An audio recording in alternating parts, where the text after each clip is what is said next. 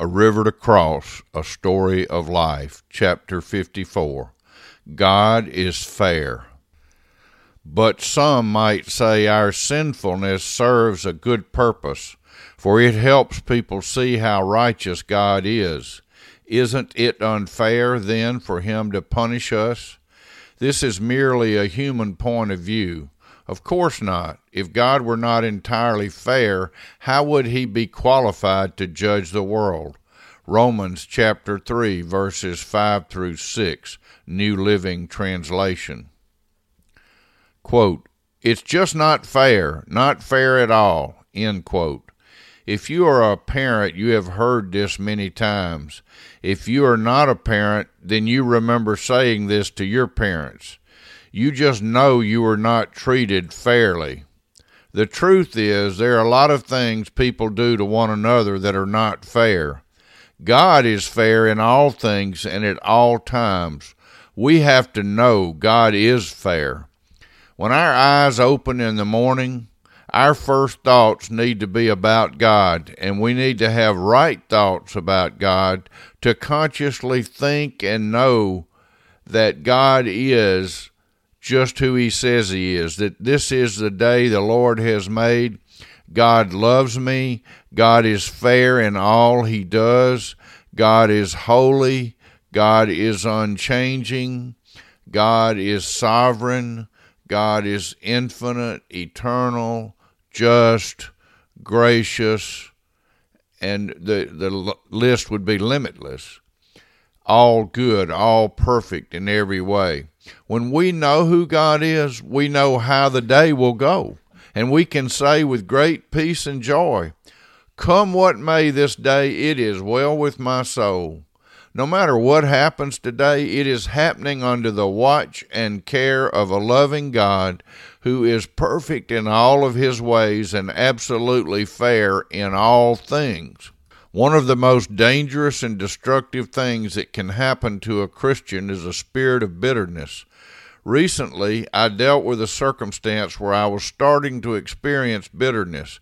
I had never really been bitter in my life, but all of a sudden I was getting bitter because of circumstances over which I had no control.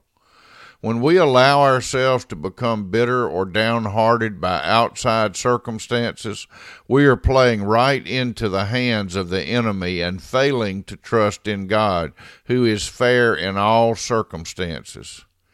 I was soon reminded that no matter what the circumstances, nothing comes into my life that does not pass first through the hands of a loving, holy, and fair God.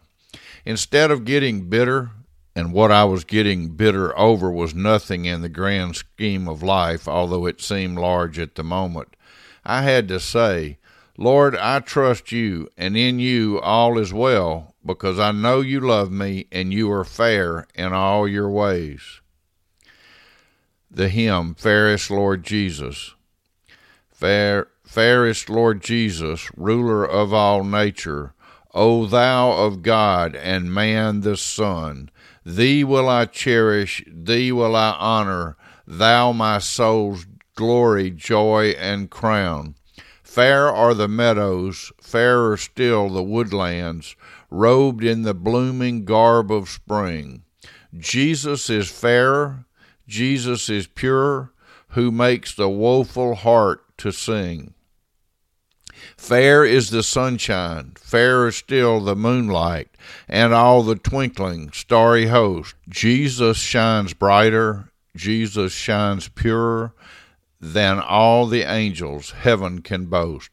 Beautiful Savior, Lord of all the nations, Son of God and Son of man, glory and honor, praise, adoration, now and forevermore be Thine.